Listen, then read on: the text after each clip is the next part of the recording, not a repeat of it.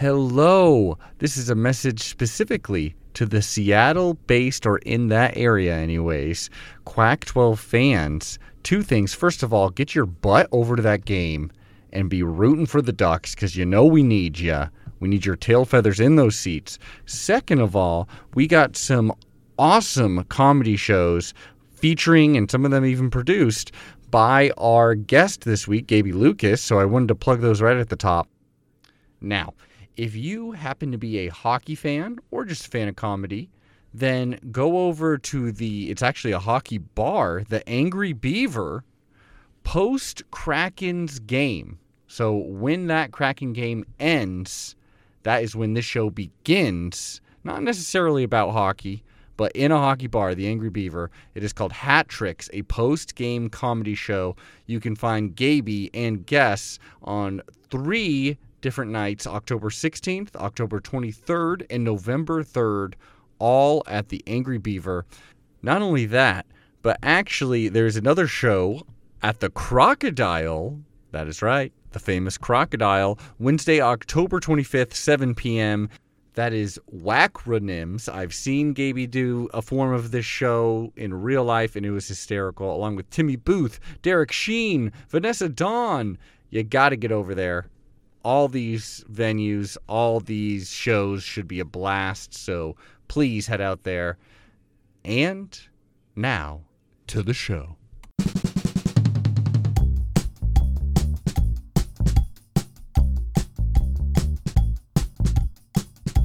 Quack, quack, quack, quack.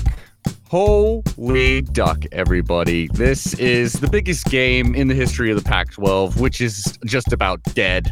The biggest game in Oregon-Washington history, which doesn't even have a name because it's just too full of hate. I've heard of some names that I've almost liked, but no, it's just Oregon-Washington. And this is it, y'all. This is whoever loses this game is just, you might as well stop watching college football because it's not getting better from here. Whew, in Seattle, college game day.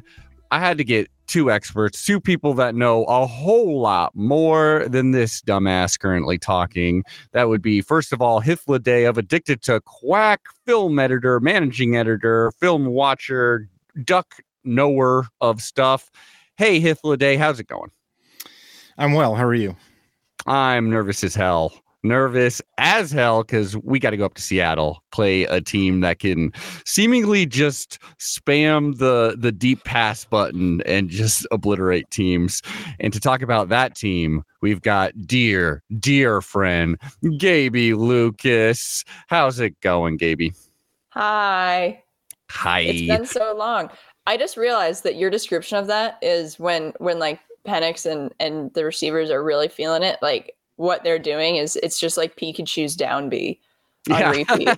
Exactly. That's something that our listeners will finally. Now I get it. Oh, it's his down B. If you don't get that reference, educate yourself. Or like when Ness just like just takes you all the way off. Suck it. Yeah. Or DK's down kick when he. Oh, is it DK? No, you're talking about.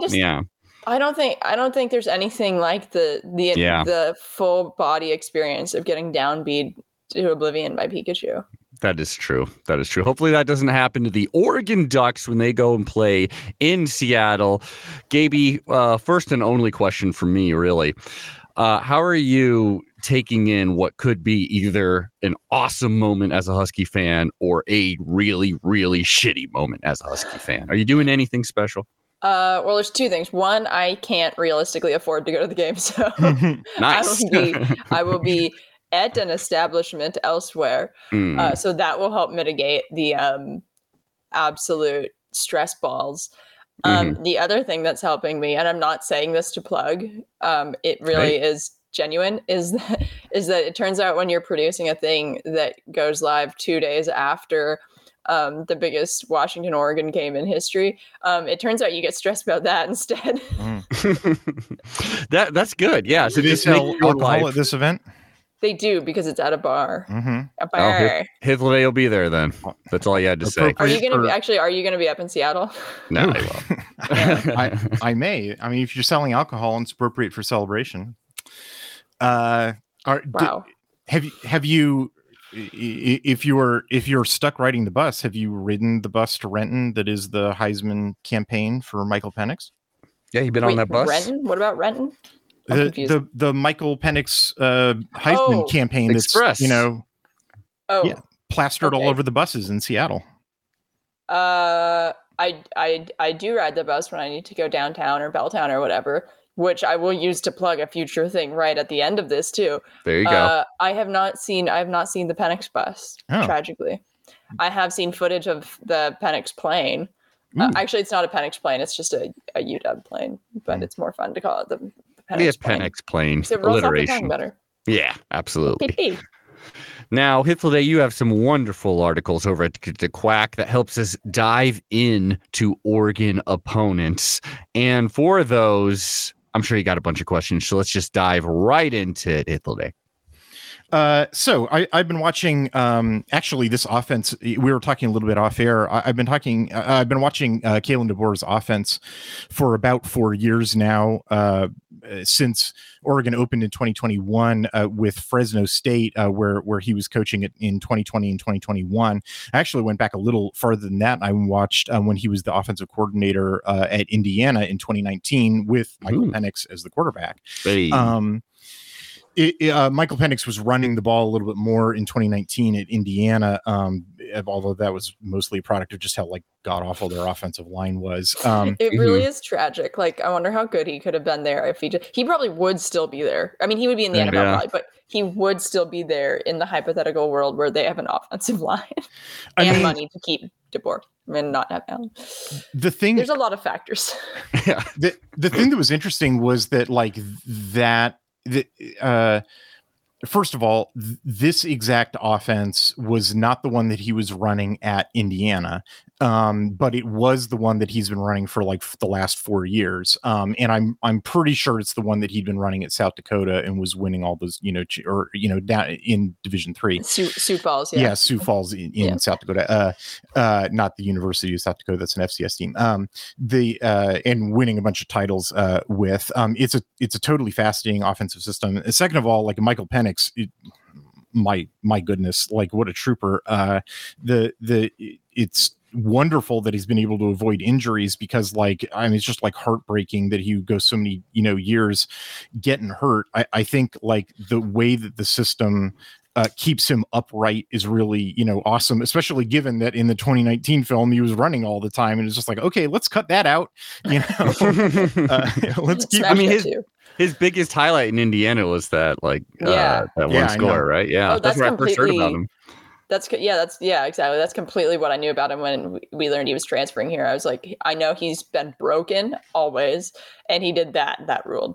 Yeah, I know it's so crazy that that was his iconic moment. It's there's no second lives in American, no second chances in American life, and it's nope, there are, and now he's in total passer, dude. It is kind of wild when you think about I know that we're supposed to be talking about X's and O's or whatever right now, but it is kind of wild when you just think about narrative structure of that. This when he transferred to UW, the whole thinking, everybody assumed oh, this will just be a second attempt, this whatever, but we know he's over essentially. He'll probably be an upgrade, but there's no way he can play again and be that electric. And versus now, flash forward to a year and a half later, and that what he did at Indiana that was so iconic is now just a prequel. Yeah. And that's kind of wild to think about, and completely misleading to not actually completely. Halfsies misleading. Let me withdraw that. Not really, because I think actually the thing among all the other tremendous gifts that I think that he has, which I will list en route to describing what I think about this offense. I think actually the number one thing that really impresses me about Michael Penix is just absolute fearlessness. But by which I mean, I watch a ton of Pac-12 quarterbacks, 90% of which, when something starts going wrong in the pocket, which, hey man, this is the Pac-12, stuff goes wrong in the pocket. That would be a good name for a podcast. That is a good goes one. wrong in the pocket. But no one should start another podcast. No more podcasts. But Yeah. if someone was, it should be a Pac-12 podcast called that. Wait, podcast starting next year about all the what will be former Pac-12 teams. What goes wrong in the pocket about bad offensive lines, and crushed by what went Big Ten wrong in the. Yeah. Okay, continue. Sorry, I got excited. So many Pac-12 quarterbacks there. It's like, I'm the scramble king, like I'm dropping my eyes, I'm running. And like, oh boy, not Michael Penix, like he is completing his pass deep with accuracy to the guy he's supposed to be throwing it to. With a dude could be hanging off of him, about to bring him down. He could be about to be annihilated. Doesn't matter. Like, he is not dropping his eyes. He's not trying to improvise a play. He's like 180 degrees the opposite from so many Pac-12 quarterbacks. I'm not even trying to throw shade at the other, Pac-12 quarterbacks or trying to call them cowards or anything. I'm just saying, like, it takes a lot of stuff in order to do what Michael Penix does, and it is amazing and unique. It's just incredible. I cannot think of any other quarterback who has that ability. Yeah, I think that's something that like took everybody a little bit by surprise. It was just like, how after suffering 4 season injury Exactly. or 4 whatever season-ending injuries in a row, that he was so well-rounded and improved, like that because it's, I mean, that's, and that you'd still have that mental fortitude after having your body explode so often, like to have a 300-pound nose tackle. I think that was against Cal. I think it was against Cal, a specific thing that pops into my head. Maybe Arizona. I mean, it's in every game, right in your face, and make like a 40-yard, it's in the air pass perfectly. Like, and I think a lot of that is just how smart he is with both pre-snap and post-snap reads. And granted, part of that is, and you've alluded to this, how DeBoer's offense is crafted is in such a way where it really puts the quarterback in a very favorable position to do so. And I think I'm not the first one to come up with this comparison, but that like Kalen DeBoer's offense, especially pre-snap, is essentially what Pete's offense was wanted to be. Yeah. And when you have somebody who's as talented as Penix is, and as well-rounded with his mobility and his arm, and as smart as he is, like, that's just a really, really entertaining match. Well, it's definitely produces a lot of big yards, because like he's not dropping his eyes, and it's like there's a ton of scrambly quarterbacks that a lot of Pac-12 fans, who are fans of that team, they love him because he's like, oh man, he rescued that play and he got like a great 8-yard, scramble and kept the drive alive. And it's like Caleb Williams every moment he's playing the game. Yeah, exactly. Granted, that man is insane. Like, I mean, it is amazing, but it is totally time. amazing, and it's Penix is like, yeah, well, I threw a 30-yard pass, so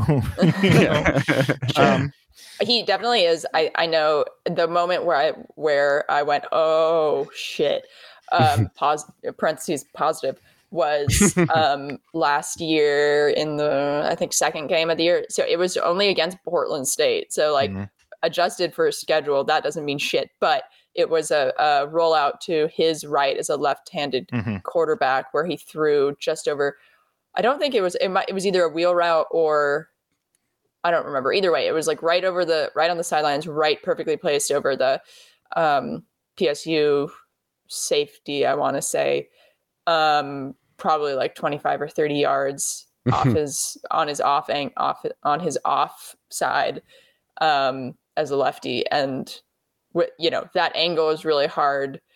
The angle for his receiver, like for him to get it to his receiver catchably, was really hard. The angle as a lefty was really, and it was like so effortless and perfectly placed, and with a receiver or a DB that was covering the receiver like perfectly. I think it was J-Mac. And to see that and go, oh shit, like I know this is an FCS team, but I think he's I mean, got even it. throwing against air, like that's a that's a tough throw to make. I mean, he makes tough throws. It's not, it's not. I mean, I guess. This is stuff that, like, if you're inclined to get mad, is stuff you could get mad about. I'm trying to say it in a positive way. I really appreciate Kalen DeBoer's system, which, like I was saying, I've been watching for like 4 years. I've been trying to crack it, like, in terms of like, because Kalen DeBoer's system uses a lot of like pre-snap motions, and otherwise, like, in order to try to identify, where they're really hoping that the defense is going to use zone, because it's really designed to just destroy zone coverages. Totally. But even like man coverages, to like try to stress man coverages, to identify this stuff and give the quarterback the tools pre-snap to have like where the defense is going to be weakest, so that he can get the throw off, for maximum yardage. I feel like that's super obvious on film, and it's not trying to call Penix's system quarterback or anything, like a slight or anything. It's like, give him tools to succeed. It's amazing. But like, and he thrives, in it. I'm sure if you put him in a different system, given that his skill set is excellent, that he would thrive in those too. It's just that that's the system that he's in, and he thrives in it. So, hooray.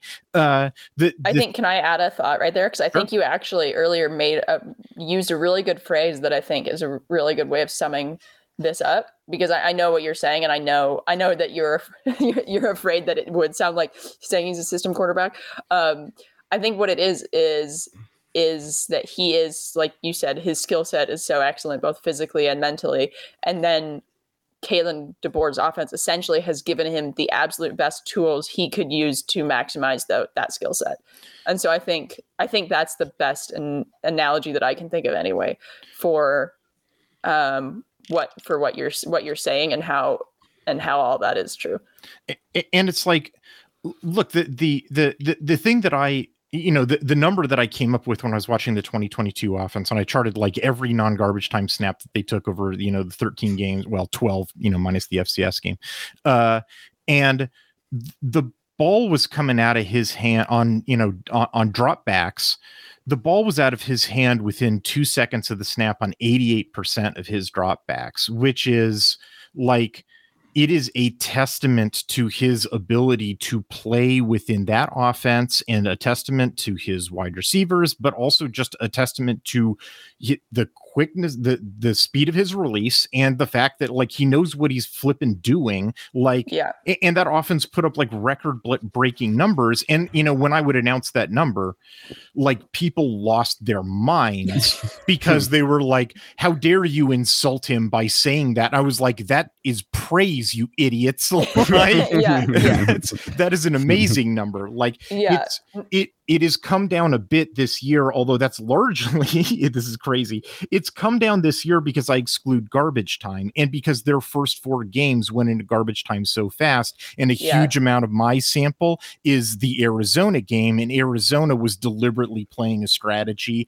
of take away the deep ball, and so he would have to hold the ball for like 3 seconds and throw the check down. And so, like, now the number is more like, I should have pulled this up. It's more like 64%. I'm sorry. I will have the accurate number in my article. That's fucked up. Can I say also, I wrote this in my piece after the Arizona game, and like, I was genuinely very if you guys want to link it for your listeners, that'll, I said in there better what I'm about to say, but I was really impressed with as much as I think Jed Fish is being an idiot for saying like, Jaden Delore is going to play over Fifita, but I digress.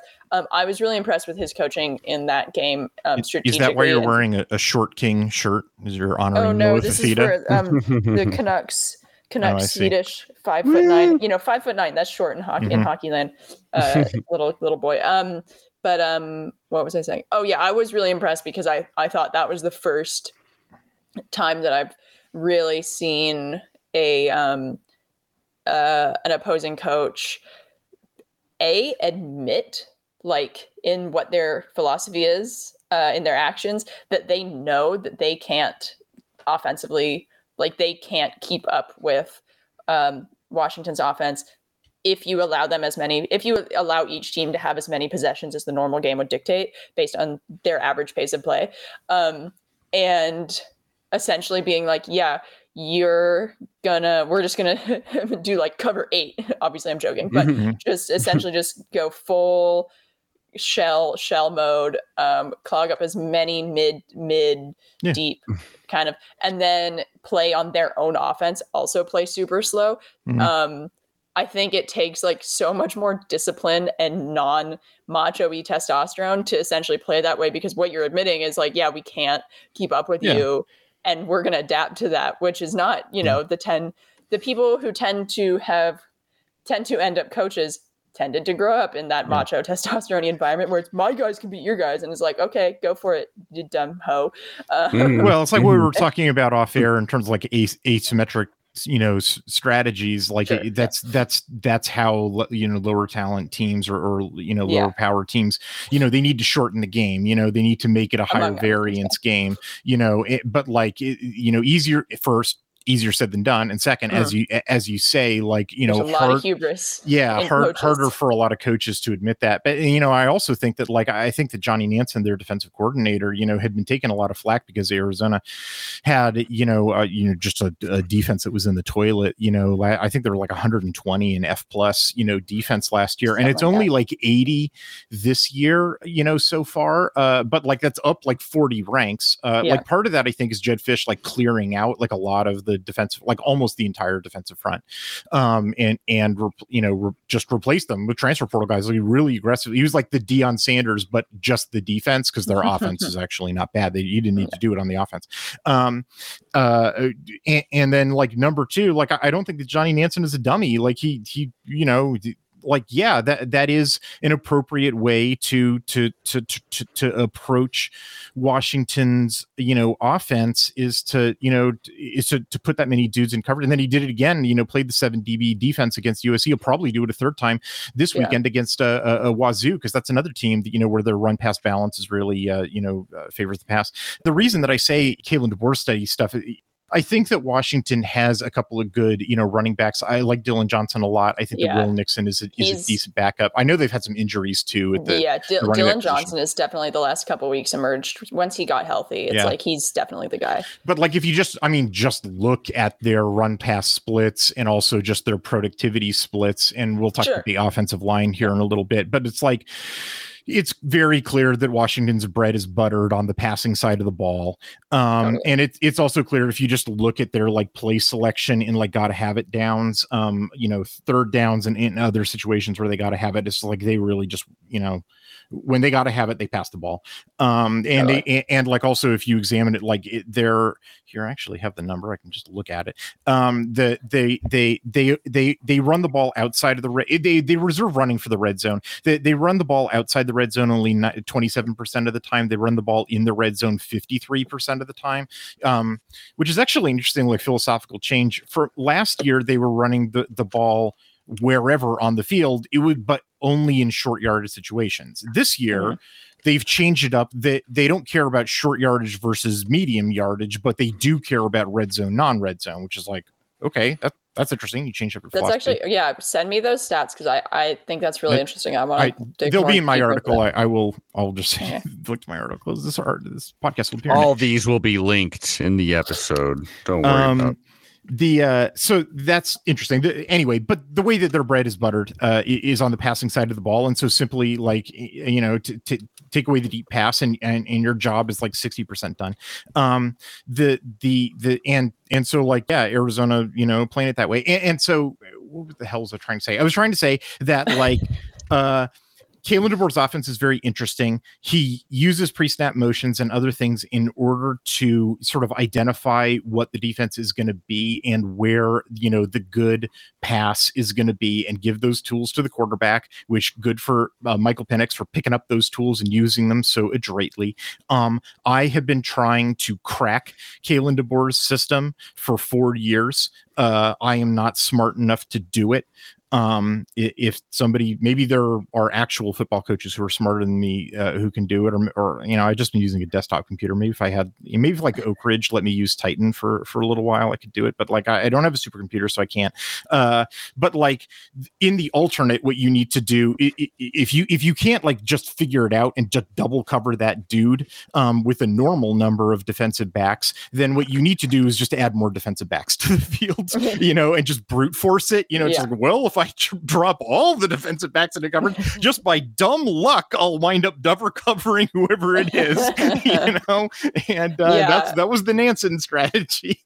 Yeah. And it also didn't help for UW in that game too, that they had really bad red zone luck, which sucked, but also the fact that Jalen McMillan was out, and I think he's scheduled to be back against Oregon. Yay. Yeah. I also saw like there was something about Odunze on that onside kick. Did you hear anything about that? Yeah, I couldn't tell exactly what it was. It looked like it might have been like his shoulder or something. But it sounds like that's not shouldn't be a big deal. Of course, that's like all coaches are like, everything's fine. Don't look over. Don't look behind the curtain. Don't look behind the curtain. But McMillan's missed the last 2 games, right? I don't believe I saw him against Cal or Arizona. Yes. Mm-hmm. Right? Yeah. Or maybe, no, it was the very, like, halfway through the Cal game. Did he get injured? I think it was. Maybe it was the one before that. I don't know. Stop asking me questions. All right, interview over. Difficult podcast. And see. Well, I mean, they had the bye week to get healthy, and I'm certainly, exactly. I'm knock on wood. I certainly hope they're healthy. It's just like it's my job to ask. It's not like they're short of receivers. It's just. They have Jalen Polk, who that was one of the things that I wrote about last year was I thought they had not just 2 but 4 really good receivers between also the Polk and Davis. Davis, of course, transferred to Cal and and scored some touchdowns. Yeah, I'm happy for him. I hope he does well there, and hopefully But I will add, I don't think I talked about this on this show, but on our own podcast, which I say our own podcast. I try to get out of recording as often as possible because I hate podcasts.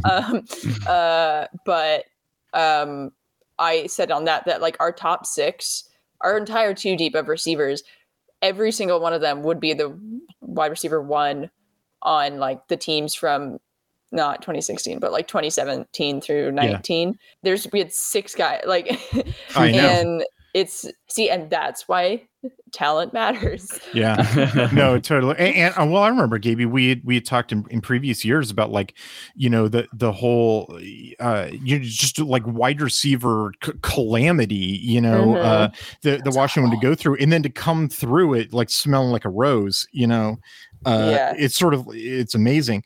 And then wait, Wani, here's something that you guys as Oregon fans will really be able to make fun of us for.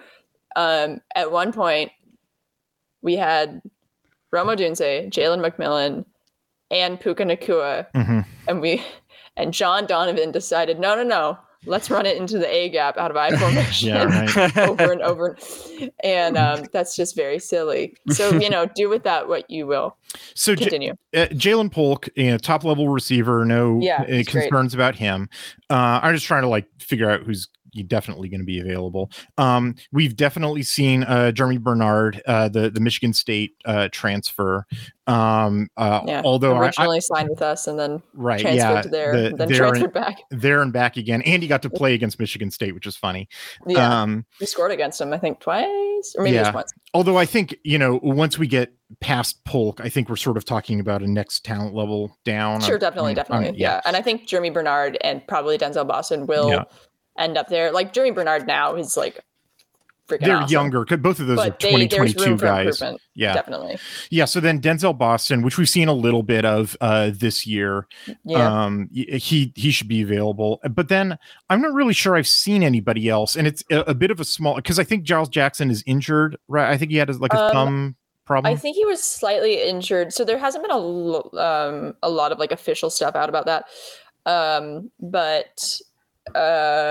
I think he was like a little bit not 100%, and the rumor mill was that he's gonna probably redshirt this year and then hop into next year when Roman and Jalen 1 and maybe Jalen 2. I don't know, but I think Jalen 2 will probably stay so that he their names can are get more differently. hashtag exposure for the draft. But yeah, that Jackson would then kind of slot into that more prominent role.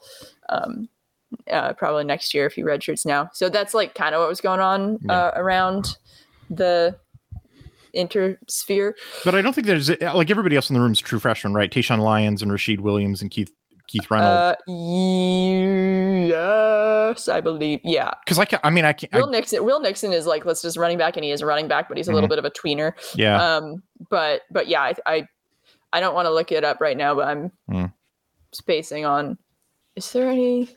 Yeah, let's just say yes. Let's agree. Well, I just, when McMillan was injured, and Jackson has been, injured, they were just like, fine. We'll just go with, Odunze and Bernard Polk.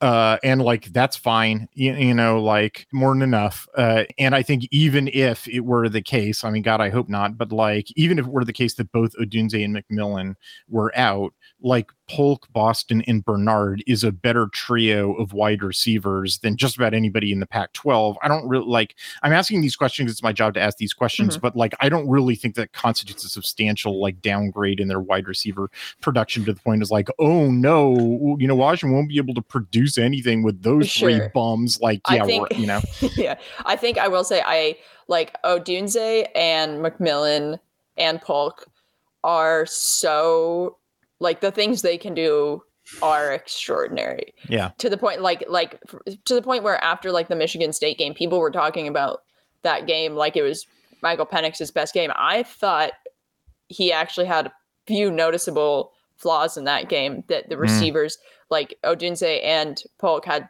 those three in just batshit insane catches that granted, a lot of that was on Michael Penix. We're just recognizing I can throw it there. He will get it. But, if it was a situation where he didn't recognize that and he just threw it and then his receiver bailed him out because they are so amazing.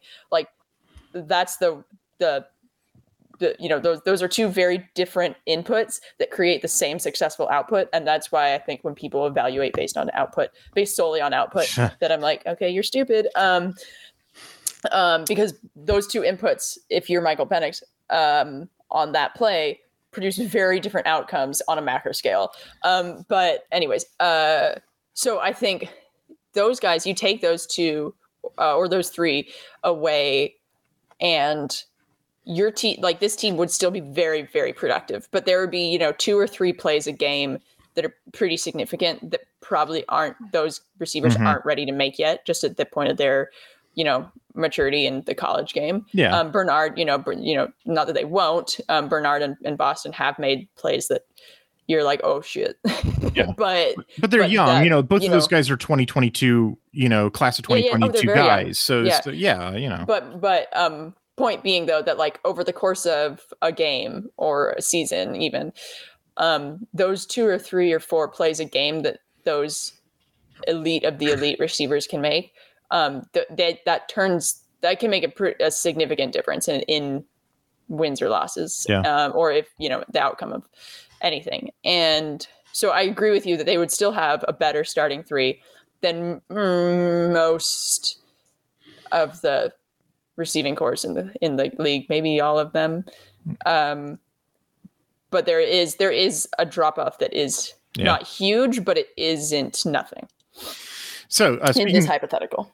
Speaking of the foolishness of judging based on outcomes instead of process, let's talk about the offensive line. So this offense sort of famously doesn't give up a lot of sacks. It is my opinion that the offensive line protections have not actually been that great, but it doesn't matter because Penix is a great quarterback and this is a great offense that identifies throws before the pass rush gets home.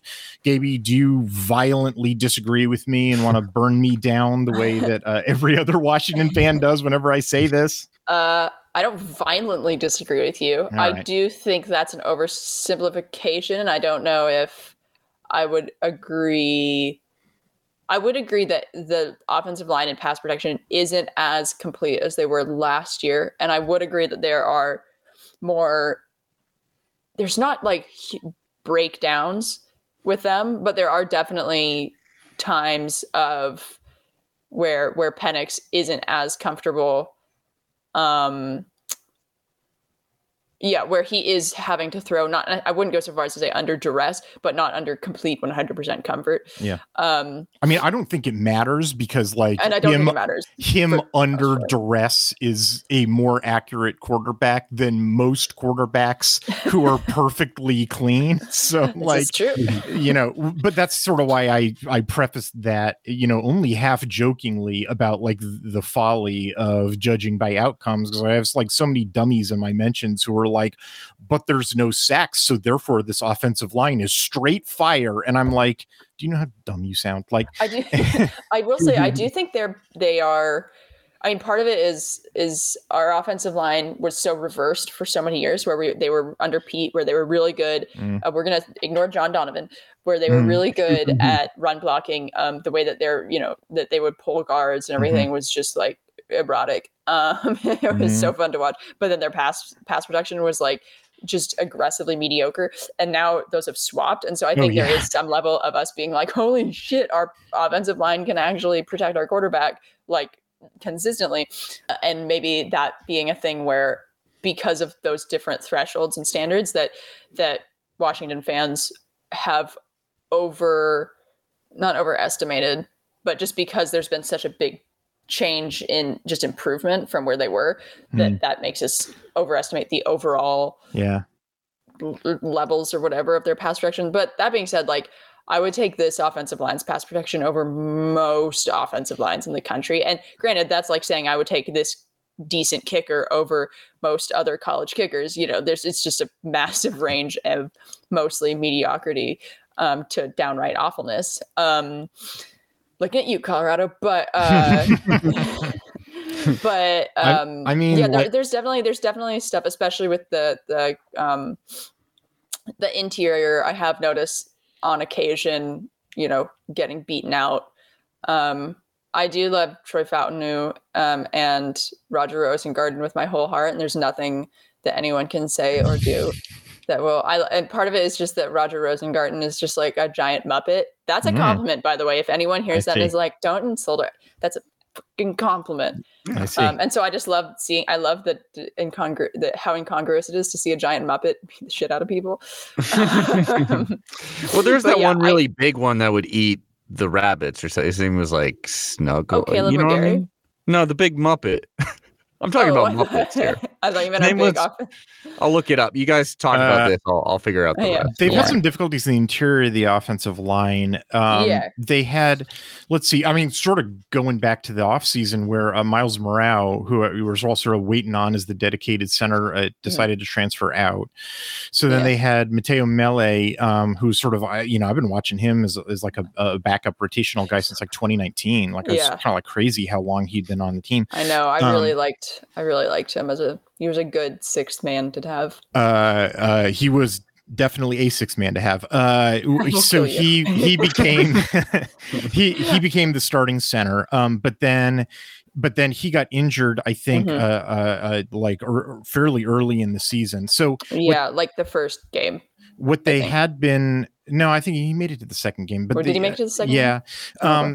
So I think he got injured during garbage time of the second game, I think is what happened. That I think you might be right. So they had been doing sort of a rotation sort of system where Kalepo, Brailsford, and Hatchet were rotating at the guard spots. But then as soon as they lost Mele, they had to move Brailsford over to be the full-time starting center, where he's like snapped the ball ever since. And I believe they've announced that Mele is out for the rest of the season. Yeah, Mele's out for the rest of the season. So that pretty much means that Brailsford is now the starting center for the duration. Yeah. He's a young guy, and he's obviously, as you can see if you have eyes. Yeah. And can read numbers. Also, very like a Nick Harrison build. I mean, he's like a redshirt freshman, and he's I definitely don't. I mean, he wasn't. The A plan was Miles Morale. The B plan was Matteo Meli, and he's the C plan. You know, like he's a redshirt freshman. It was definitely nobody's A plan, I think, to have a redshirt freshman be your starting center for the the back 10 or whatever it is going to be, games of the season. He's just, I mean, he's like 260 pounds maybe when I look at him. No, he's more than that. He's like 280. But not like Ohio State's centers weight, totally. right? Yeah. Like, so I will. Oh, sorry. Finish your sentence. Well, my sentence is is that also I have noticed that the rotations have stopped and they've pretty much just sidelined Bulow, that it's just Kalepo at left guard and Hatchet at right guard now. Now I'm done. Okay. Yeah, that's pretty much it. Once Mele got injured, they swapped in Brailsford and then moved Hatchet up because Hatchet had been the backup guard behind Brailsford.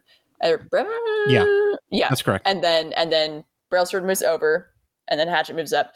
And there definitely has, the interior has been also, that's like what I mentioned, also what I noticed that when stuff does get, a little bit trickier for Penix, it usually comes down to the interior, which makes sense because that's where we had to replace 3 starters. But definitely the thing with Brailsford that makes me pretty decently into the prospect of what the line will look like in the future is that he was not really expected to be involved at all. And he had to beat out, I shouldn't say at all, but everyone's assumptions moving into the off season was Mele at center and then Kalepo and Bulow, maybe Hatchet. They were running with Kalepo and Bulow, if I remember correctly, and Hatchet as Kalepo and Bulow as the starting guards through most of spring and camp and stuff. And then maybe Hatchet was kind of making some gains. And then Brailsford beat out both of them for that starting guard spot. So it's one thing when you have really young freshmen or redshirt freshmen starting on the line because there's nobody else. Yeah. That's when you're like, but the fact that he, there was multiple obstacles in the way of him starting. Yeah. So that makes me feel a decent amount better as far as that's a lot for a young kid to be processing and being able to hold up consistently. And then obviously to get thrown into center and be like, yeah, you're that now is a whole other ball game. Well, so that it kind of makes sense that there are a handful of growing pains in there. But I still, as far as if you told most people, you're going to replace 3 seniors in the middle, experienced seniors in the middle of your offensive line, and you're still going to be pretty good. That is I'll take the occasional losing a battle there because that's still a better outcome than 98% of places not named Alabama are going to get.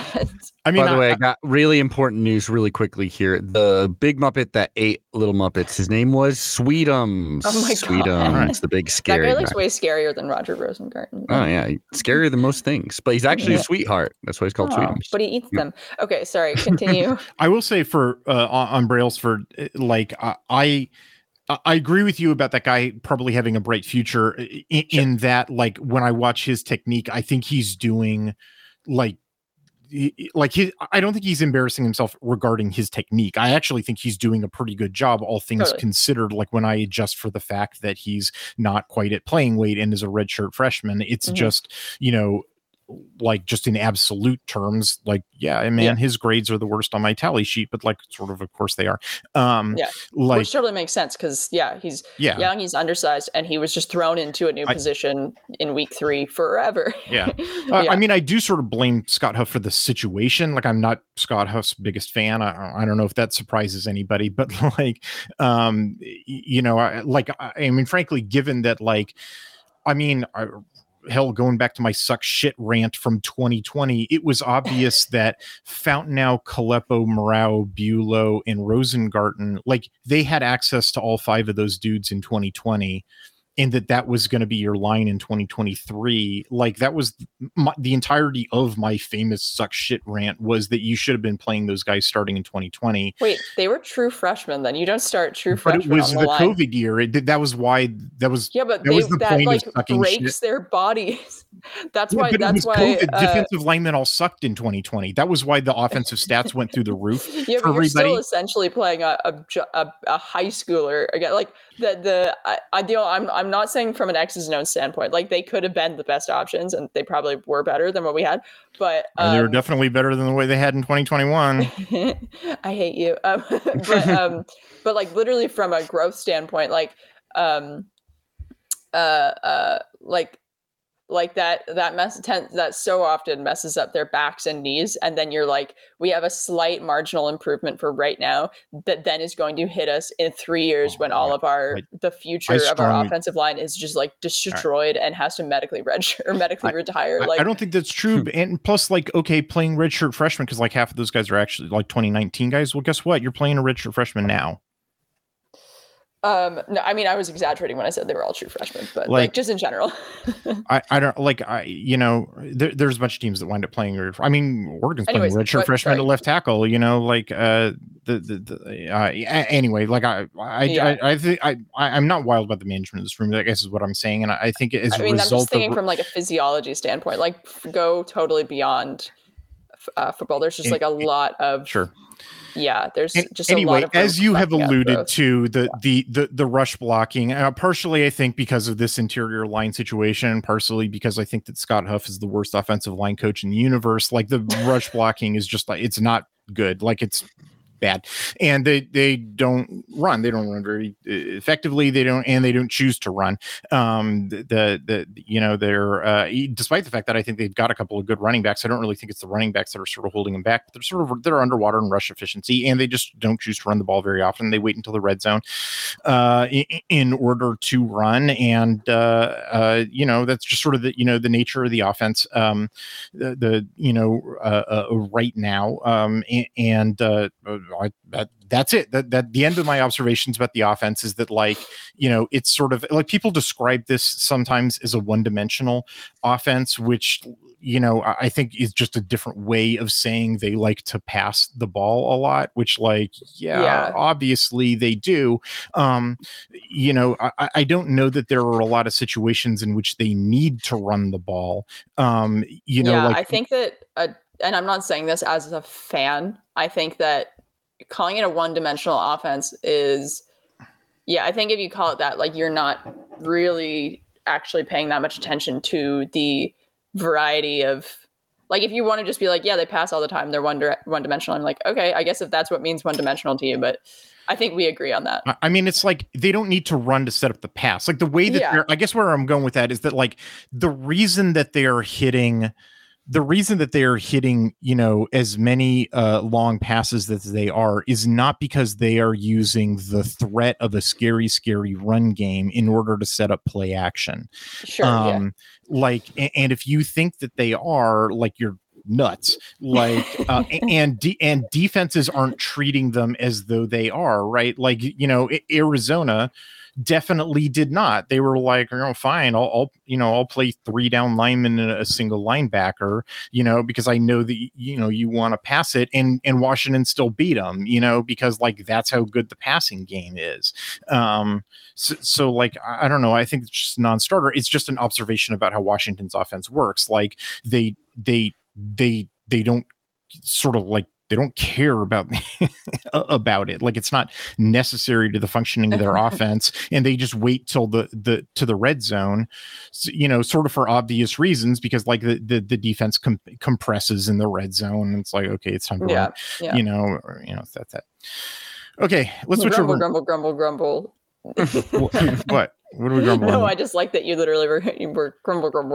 Well, I just like I don't think these are like, I think it's really trite, when people sort of want to like pigeonhole, or they want to use certain like cliches about. Sure. I agree. I would agree with you. For to clarify, I totally agree with you. I just enjoyed literally the onomatopoeia of grumble. All right. Let's talk about the defense. Sure. Last year the defense in F+ was rated number 70 I think that there's a good chunk of that had to do with the fact that they were with the defensive backfield being A, injured, and B, made up of some walk-ons.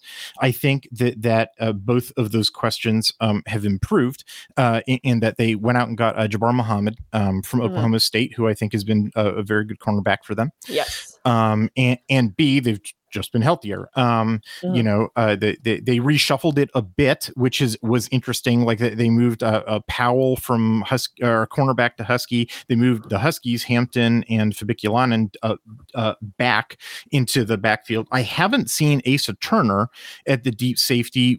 What's the story there? He has been injured for I don't remember. He's been in and out mostly because of health. Okay. But yeah, no, I agree. It's Muhammad has slotted in a lot. He's slotted in better just in general than Perryman did last year, but also is just much healthier. Like Perryman had a really bad injury, but also yes, I will agree with you there, and then let you continue and then answer anything. The other guy that I haven't seen, who played, I had a bunch of good film clips of him against Boise State, is Devin Banks, number 6. Yeah. I was pretty excited to use some of those film clips because they were really good, and then I basically didn't see him for what's up with him? Yeah, he was playing for, I want to say, not Jackson. Was it Jackson? He might have come in for Jackson. But yeah, he's not a traditional starter. I think is he a redshirt freshman? I'm gonna look that up. But yeah, he is not like a starter. He'll come in for such, and I agree. I think he's played pretty well, and I'm excited to watch him in the future, particularly because he's kind of a cool little story, or technically a sophomore. Yeah, redshirt sophomore. But yeah, I thought he made some good plays too. I thought I saw something about him being injured, and I just couldn't he might. That might actually be the case. But he definitely they were kind of flopping in and out of the lineup as far as who was playing which snaps and all that for a while for some games. But yeah, they returned Elijah Jackson, who was sort of a backup last year, but he's stepped up. He's number 25. And then they got, in addition to Muhammad, they also got a JUCO Thaddeus Dixon, number 9, who's been playing pretty well. And so, I've pretty much been seeing, 125 and 9. I had been seeing 6, but then I hadn't seen him for a while. And then pretty much full time. I don't believe I've seen any real rotation at the Husky position. It's pretty much Michelle Powell, who, like I said, was, a cornerback last year, but is the Husky now, which is the hybrid, defensive back / linebacker kind of position. It's a total coincidence that the name is Husky. It was named they brought that over from Fresno. Yeah. Or it actually way predates. I didn't mean it was invented in Fresno. Yeah, but it's just kind of this total coincidence that after 7 different defensive places, it finally landed at a stop where the mascot is a Husky. But anyway, yes. Have I missed anything there? Have they played anybody besides Powell at that position? Yeah, Tristan Dunn has played a little bit there, but he's young. And yeah, it definitely is. Powell has that, mostly down. That's pretty much his position until otherwise. Obviously. But yeah, I think is better suited to his skill set than he was kind of thrown into. He was thrown into a scenario where it was very difficult to thrive. Yeah. And I think this is a much, much better place for him for sure. And then, like I said, in the deep end, I've seen Hampton Fabiculanen, and then I've also seen, a 24 Esteen and a 28 Vincent Nunley. And I think all those guys are good to go. Yeah. Okay. I will add that. So Jackson and Esteen both went to the same high school, I think Lawndale in California. And Jackson's been kind of he's had a few screw ups that people, every year somebody turns into the guy that people are like, you messed up, stop it. But both of those guys, and you have seen flashes of this with Jackson too, even with his, kind of 2 steps forward, 1 step back progress, is they both of those players showed. I watched a decent amount of their film in high school, and I've seen similar things with them here so far. Is they're both really quite smart, and it's really fun when they're both locked down and like have, when they're really reading the quarterback well, and the zones and the routes well. Like they know how to fuck shit up as far as like ball hawking, and hopefully, because they're both pretty young, and hopefully I'm hopeful that it, as this year goes on, that especially Jackson, because he's in a starting role, that he'll be able to show more of that, because when he's on that, and he and Esteen both are on that, even though they're different positions, it's just fun. Like, I think watching really smart defensive backs is like one of the underappreciated pleasures of football. Yeah. Because there's really no combination. I don't think there's very few things that are a combination of such absurd athleticism and absurd like quick, like millisecond processing. So, and I think if Jackson over the next year or whatever is able to maximize that natural ability and grow in that way, like that could be really fun. Well, there's a couple different reasons why I wanted to start out talking about the defensive backs. Number one is the one I already said, is I thought it was like, I thought it was the primary thing that was artificially depressing. Artificial is probably not the right word, but like was depressing more than structurally should have been expected. Washington's defense last year was totally. Yeah. that factor, and the fact that they've rounded out a little bit better, I think has been important at that position, or at that in the secondary in general. Sure.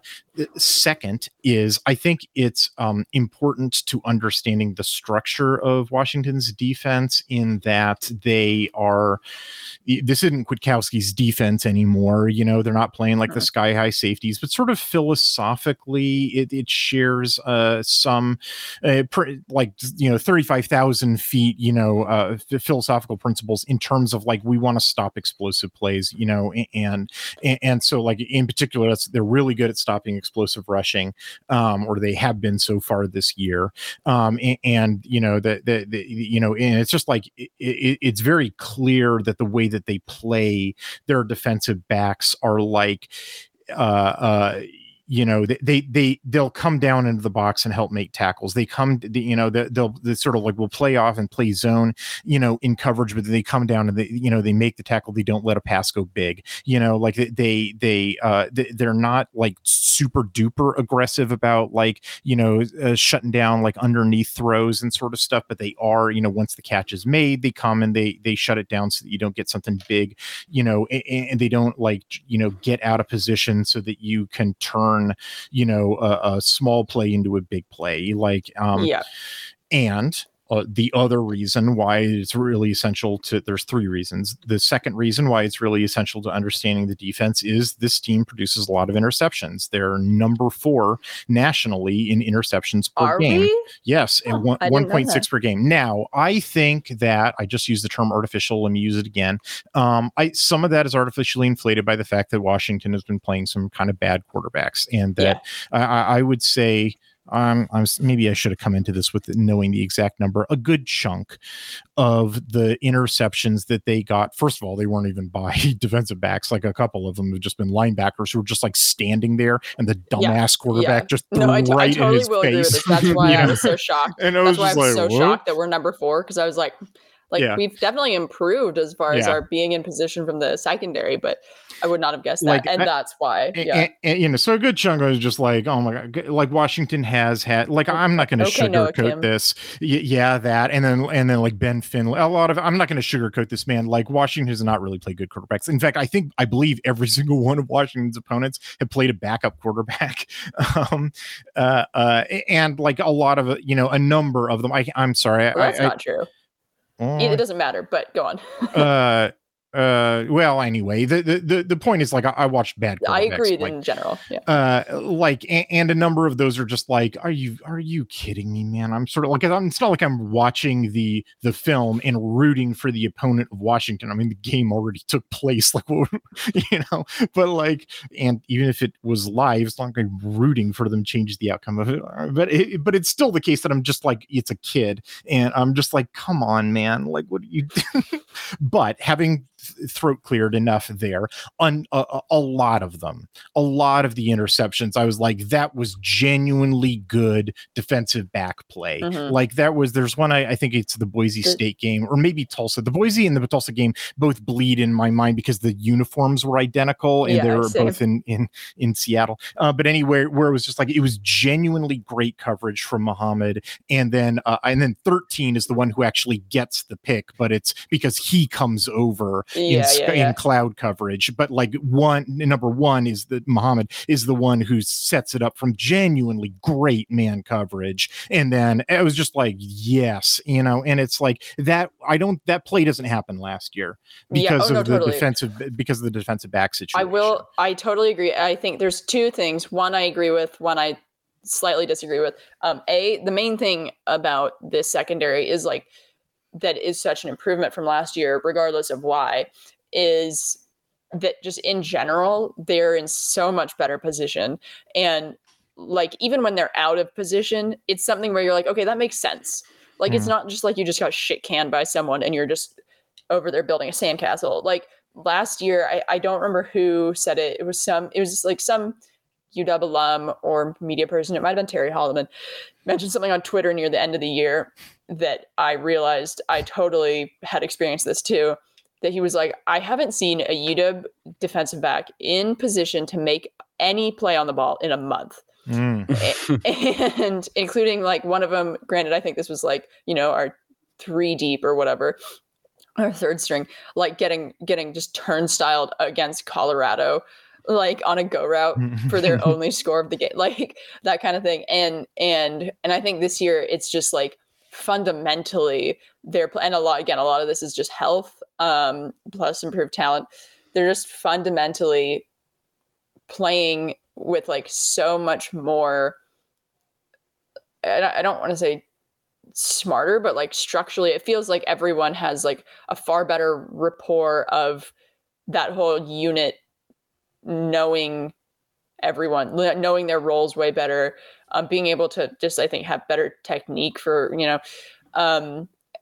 reading receivers and the quarterback better. The thing that I do disagree with you somewhat about, I do agree that they've been pretty good at limiting explosive plays in front of them, like a catch or a rush that is, completed in front of them. Like that's probably that hasn't really turned into anything explosive after the catch. But the one thing, and I think this is like pretty crucial to the philosophy of Washington overall, like the relationship between knowing what your offense is trying to do and having a defense that complements that, is that while their secondary has improved massively, they're still philosophically like, if you're going to burn us on a go route every once in a while, okay. Because you're not wasting, like if you're going to score, just do it. But if you're going to score and you're going to take 6 minutes off the clock at the same time, that's where it becomes an issue. And that's what Arizona did so well. Even like, it's better to not score against UW, but take up 6, 7, 8 minutes than to score really quickly. Because if you score really quickly, then you're just increasing the amount of possessions that each team gets. And the more possessions each team gets, the more UW has an advantage. It's the opposite of of Tony Bennett's Virginia, just like mathematically. Because if you're giving us like 14, 15, 16 possessions a game, like pretty much, I guarantee you, no other offense can be as productive over that, over that much time, over that many opportunities. And so that matters, because then when you look at the defense and specifically the secondary, they're obviously not going to give up touchdowns on purpose, but it's far worse. It compounds the damage done if you're letting them score on like 8, 9, 10, 12 play drives down the field. So they are going to limit explosive plays to when, there are completions or whatever in front of them. But and generally speaking, they've done much better at defending the go route and the post and everything that's like deeper completions. They're like way better at that than in the past, because in the past, again, last year they were just getting turnstile half the time by receivers. In the past, they simply weren't in position to defend. Exactly. They were just there. You're like, what are you doing? But it's definitely something where, like, priority wise, their priority is that the things that are in front of them, they keep there. But if you're going to get behind them, you either make a play on the ball there and you get it. But like, if you don't, it's worse to have that damage compounded. And so I think but like, this team is an offensively driven team, and what they're afraid of is you sucking all the time off the clock. Plays philosophically as such. I appreciate what you're saying. It regarding the deep ball, I want to put a pin in that, because that's actually the third thing that I wanted to talk about. But it wasn't. However, that's not exactly what I was talking about in terms of like giving up explosive plays. Sure. What I was referring to is actually, if there was a defense that I would describe this as the opposite of, it would be Alex Grinch's defense. In that, like, Alex Grinch's defense is like, don't even give up the 6-yard play. Like, I want you to come, want you to come and destroy that play. Like, that dude who's trying to get a stop route, I want you to blow him up as hard as you can so that he drops the ball. And what's that? You've just missed the tackle, and now the guy's run 70 yards. Yes, precisely. And Washington, right, exactly. So Washington doesn't do that. They'll sort of like watch you catch that 6-yard pass, but then 3 defensive backs will come and tackle you before you get to the sticks. And it's like, okay, definitely, now you need to run a 3rd and 2 play. Like, that's Washington's fault. Okay, so now the thing that I put a pin in. So like, it's really sort of like, it's like, okay, I watched you get an underneath route, but I didn't let that underneath route become a 30-yard play by sort of going nuts about it. It's and much potentially more missing. It's a much more disciplined. And that's especially relevant. It's especially relevant to the running game, where they definitely play defensive backs down in the box, because or will bring them quickly down into the box, because like their rush defense, there is such a huge split in their rush defense numbers. In terms of efficiency, or like offensive efficiency, this defense is terrible. Like, their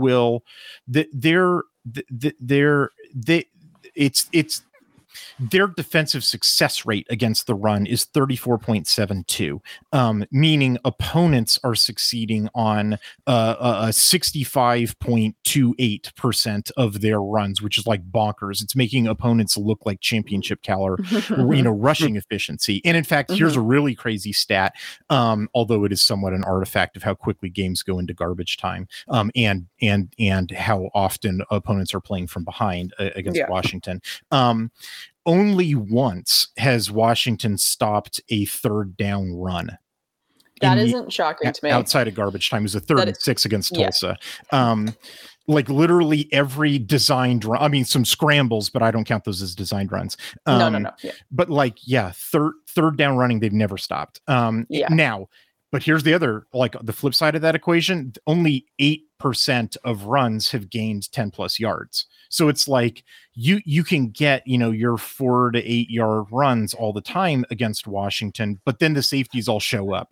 Yeah. And they swarm you like a hive of bees and keep you from getting 10+ yard runs. Totally. And I think I want to add, I think that's something that I think is so fun about this team in general, is like that, how much that, like what I talked about earlier, but this also plays into it, like how much this, the defense and offense mesh with each other so well. Like, they really complement each other. And that's one of them where like exactly everything you just said is so conducive towards putting it in a position where, like, sure, yeah, do you want to get 6 yards and go down the field? Fine, but you're down by 21.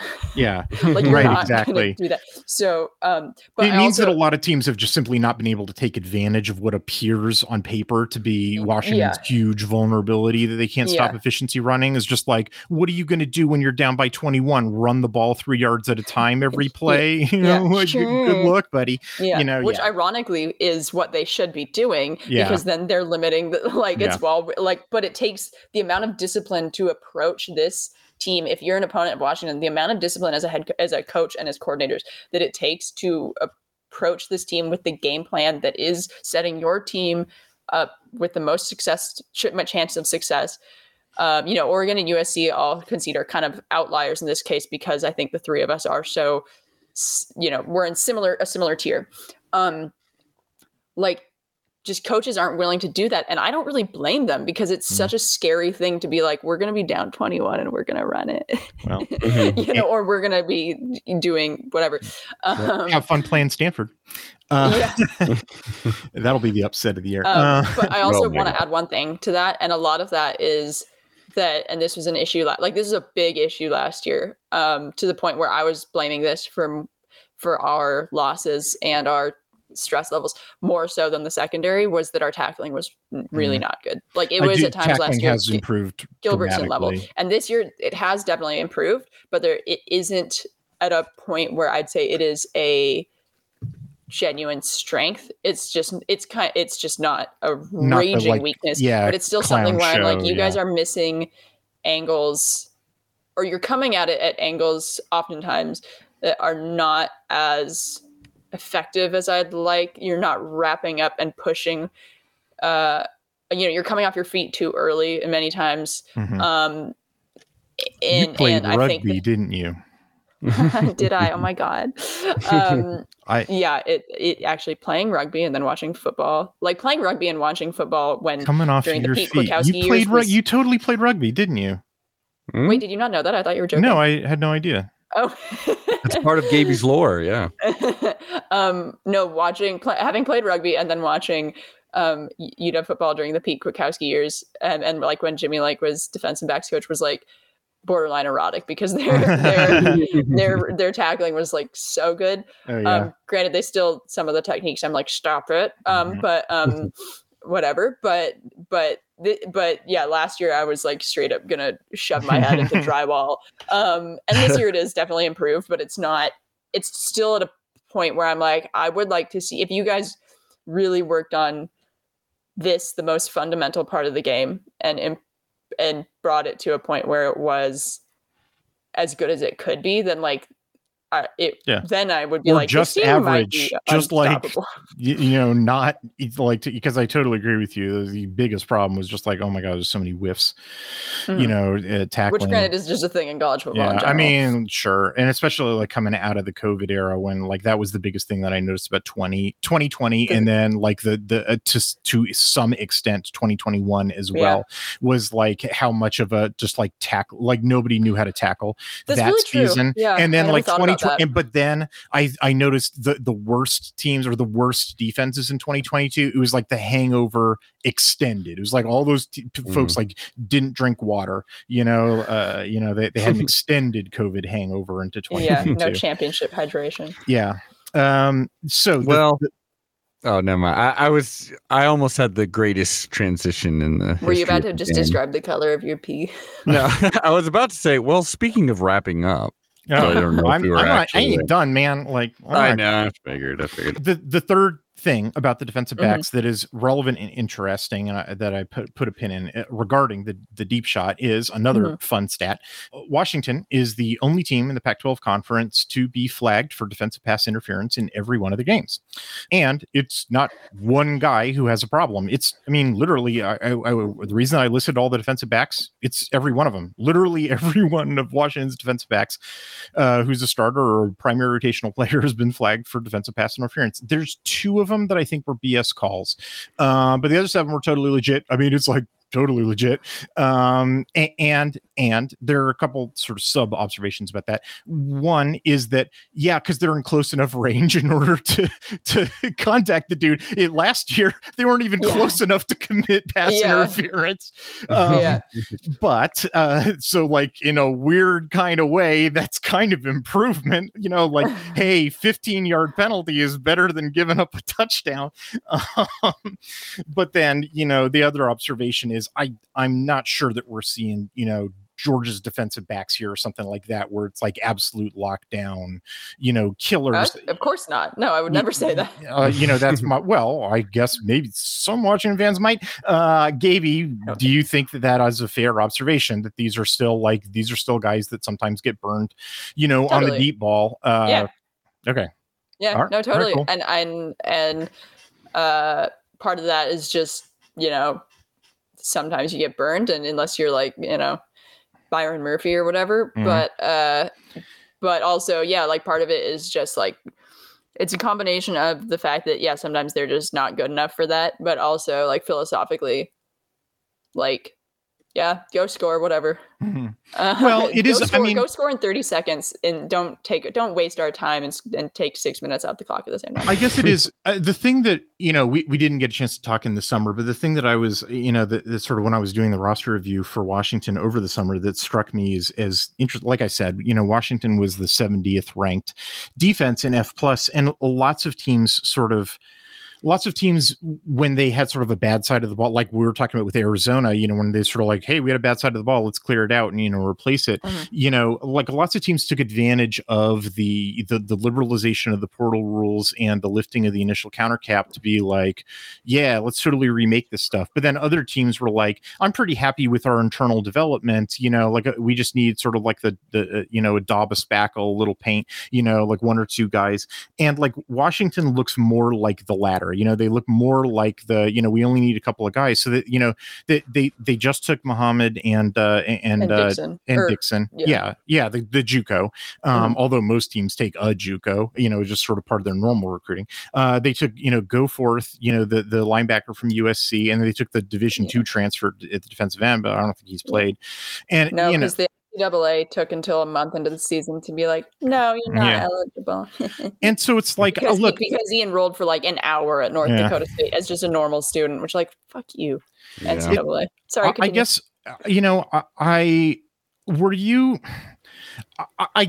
I understand when a coaching staff is sort of confident in their ability to mold the clay, so to speak, develop, the players that they have. But I thought that they needed more clay.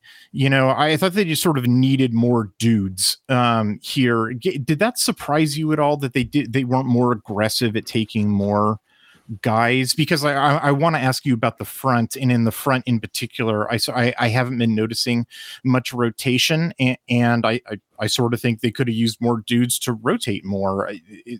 What do you think about that, Gabey? Just the defense in general? Yeah. Sure.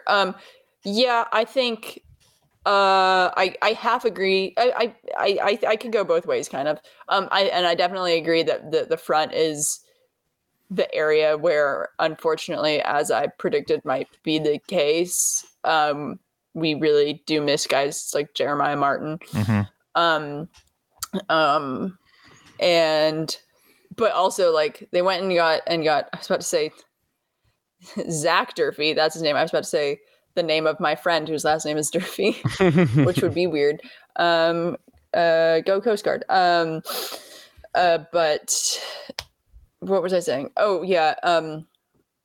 But yeah, in general, like I'm not shocked about it, just because part of it is like, I think it's a little part of it is I think it's a little bit easier said than done, just because there's, a lot of guys enter the portal, but like how many of them are really, it's not like everybody has upgrades for every team in the country available. Like that's just the math of, and so yeah, I think. Oh, I'm sorry, you got. Oh, I was just like how many realistically, like how many edge rushers or like three techniques or just DTs in general, like realistically, how many were available that were really game breakers? granted, part of it is, you just need as many bodies as possible so that you can see what you have and just maximize your chance at a positive return. But that also like is resource investment, and there's only so many, what are you doing with 1 hour times whatever to get X guy who might not be that much of an improvement? What else could you do with that hour that actually will improve the team? And I think that's something that like people overlook a little bit with college football in general, because the operation is insane. Like the scale of operation is bigger than the NFL. It's bigger than any other, like it's probably maybe other than, I don't know, F1 with their engineers and shit. Like the scale of operations is on such a level where like you really do have to be doing the cost benefit analysis of the input of your time and energy and attention. So in that regard, I'm not super shocked about it, because it's kind of something I feel like when you're really, really turning shit over, like what Colorado did or Arizona's defense, like you kind of, it almost feels kind of like an all or nothing. Like you can't half do a massive turnover of roster. And I feel like that kind of informed the defense's approach to, get a handful of guys, get Muhammad, Dixon, Durfee, Rip, go forth.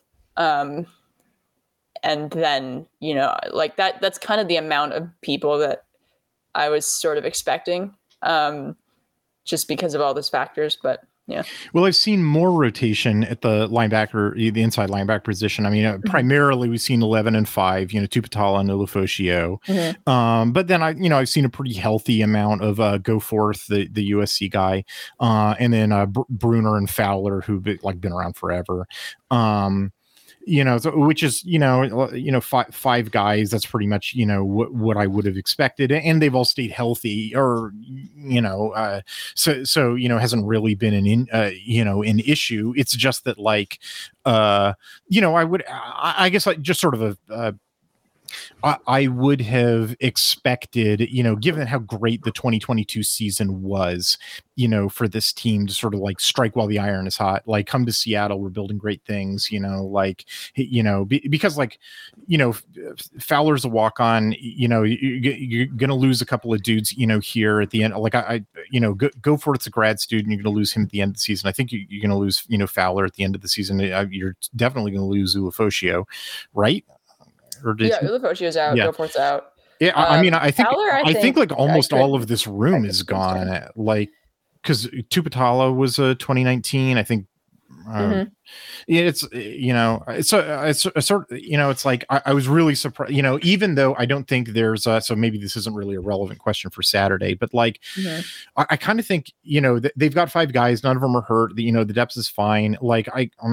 I don't think the talent is really anything to write home about here, but I don't necessarily think they're really embarrassing themselves. But I kind of think this whole room is going to be gone. And it was more than anything else. It was the position that I was I would have expected to see go get 3, linebacker, because linebacker is definitely the position that tends to be overflowing with transfers in the portal. That's true. And I think for that reason, I could see them I think they'll definitely get a lot this year. They're kind of going to have to. I think they only took 2 freshmen, right? Brian and Whitney.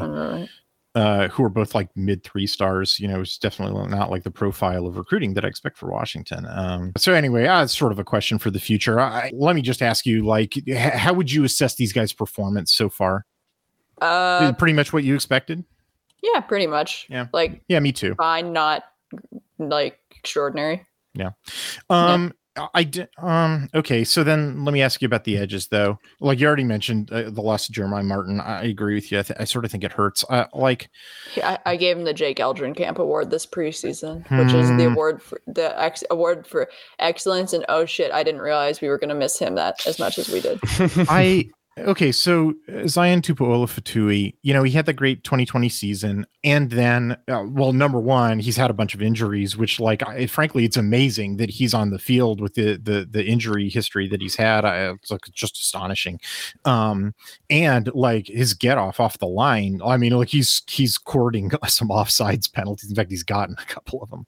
But his speed off the line, considering his injury history, is kind of amazing. Braylon Trice, but like I don't know, man. Like he was never going to reproduce those 2020 numbers. That was sort of a COVID anomaly. Yeah, I mean, just over a large sample size, like that's not a sustainable. Sure, but like I don't really blame him for that. It was just like, I think. Yeah, no, neither do I. Yeah. Braylon Trice, on the other hand, was like, I mean, that dude was sort of tearing shit up. I think that those numbers were for real last year, and then he sort of agreed. like hasn't replicated it this year. And I've been watching his film, and what's really kind of interesting is that like his rush defense numbers, like his grades on my tally sheet, Braylon Trice I'm talking about, like are pretty good. Like I don't really think he's playing hurt or anything. He's just like he's not like destroying tackles in the same way that he was like destroying them last year. And I kind of don't get it. Gabey, what do you think? Yeah, I think I wouldn't be shocked if part of it is just that there is such minimal depth with Jeremiah Martin out and Durfee not being allowed to play. And like they brought Tunufi around and converted him to that area because he was always kind of a tweener between tackle and edge. He actually grades up pretty well. I was surprised. He's been pretty good. But he's still relatively new to being like edge. So I don't know if part of it might be, I don't have the snap counts. I'm sure you do. I do. But, they're still just regardless, they're still relying on ZTF and Trice a lot more. And so, I mean, it's hard to play tired. Who knows? Like, I don't know if they would, if they would. And I mean, no one will ever admit they're tired if you're a high level athlete, but like, but I do think regardless though, having that pressure and also it probably, I don't feel like it particularly helps that like the interior hasn't been particularly disruptive, overall as a unit. So like that makes it all the easier if you're an offensive line to focus on, a guy who you do know will, when neglected, will be more productive. Do you think that the interior, I mean, because the interior is basically the same guys as last year.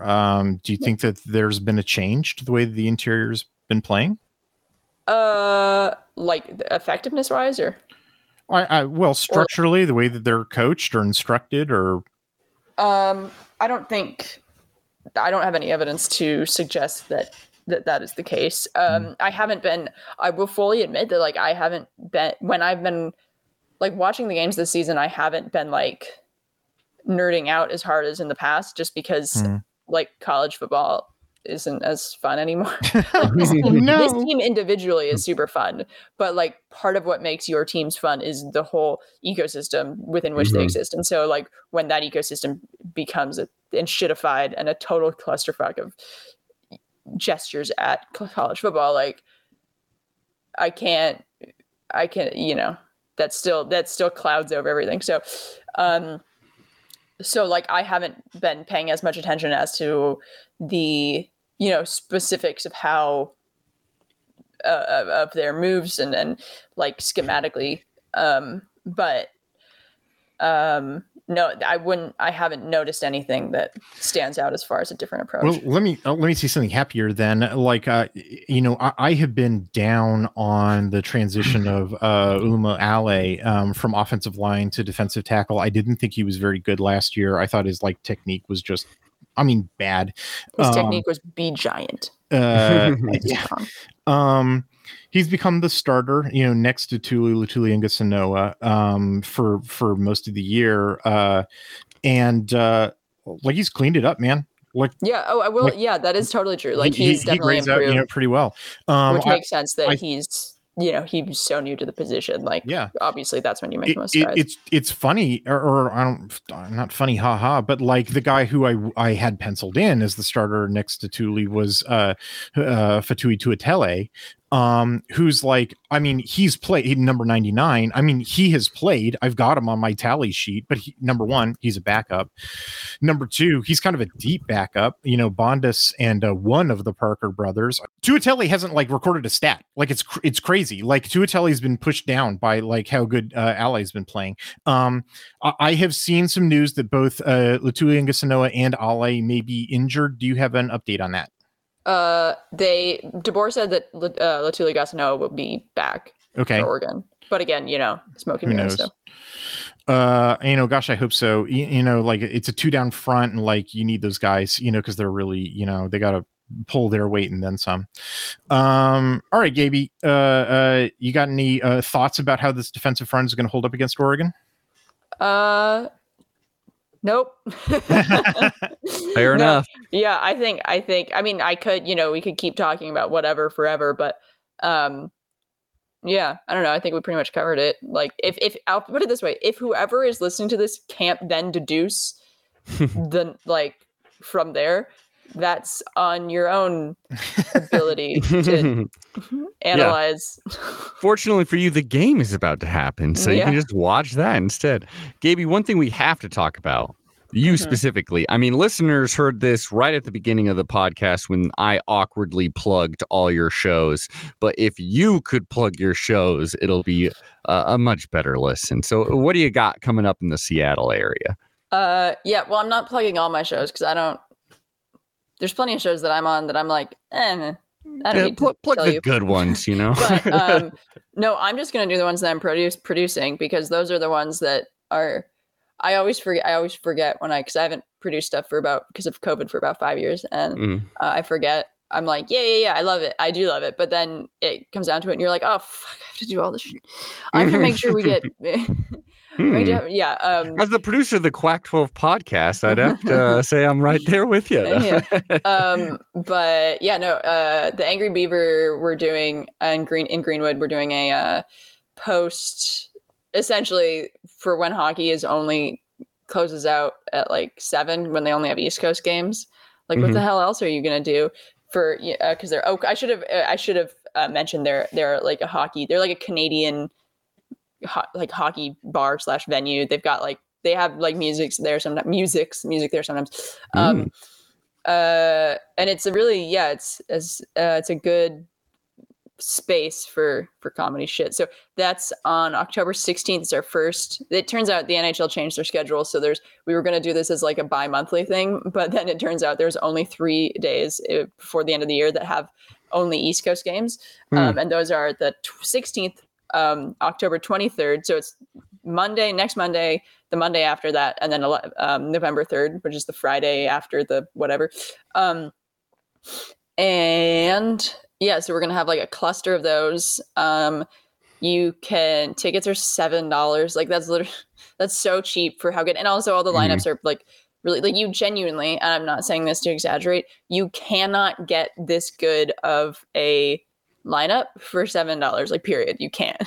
Yeah, you're welcome, yeah. America. And Aaron, I'll speak for him. Aaron Schroeder, co-host this podcast, will be there because I'm going to force him to leave his house for the first time. Like 5 blocks away. He lives so close too. Yeah, he will be dox there. Aaron. You get to meet Aaron if you go there. I'll guarantee I thought you were telling it. me. I was like, I've met Aaron so many times. Yeah, I've drank his LaCroix and his beer. So there's that. Come to those. Like, if you're listening to this and you're in the Seattle area, whatever, come to them. They're going to be fun.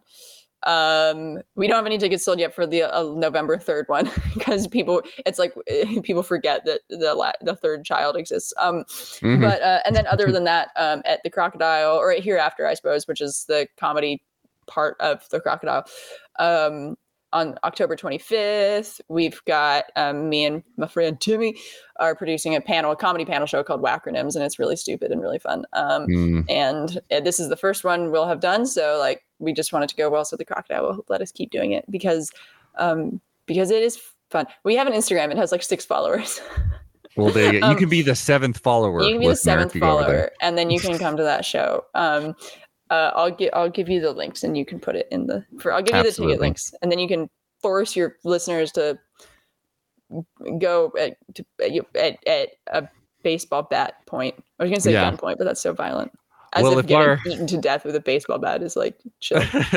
If our Patreon numbers tell us anything, I'm really good at forcing our listeners to give us money. Timmy, solid comedy name too. Very solid comedy. I thought you were about to be like, I know him. He goes down and does some shows in Portland every once in a while. Oh, there you go. Keep your eyes out for good Timmy. dude, that Timbo.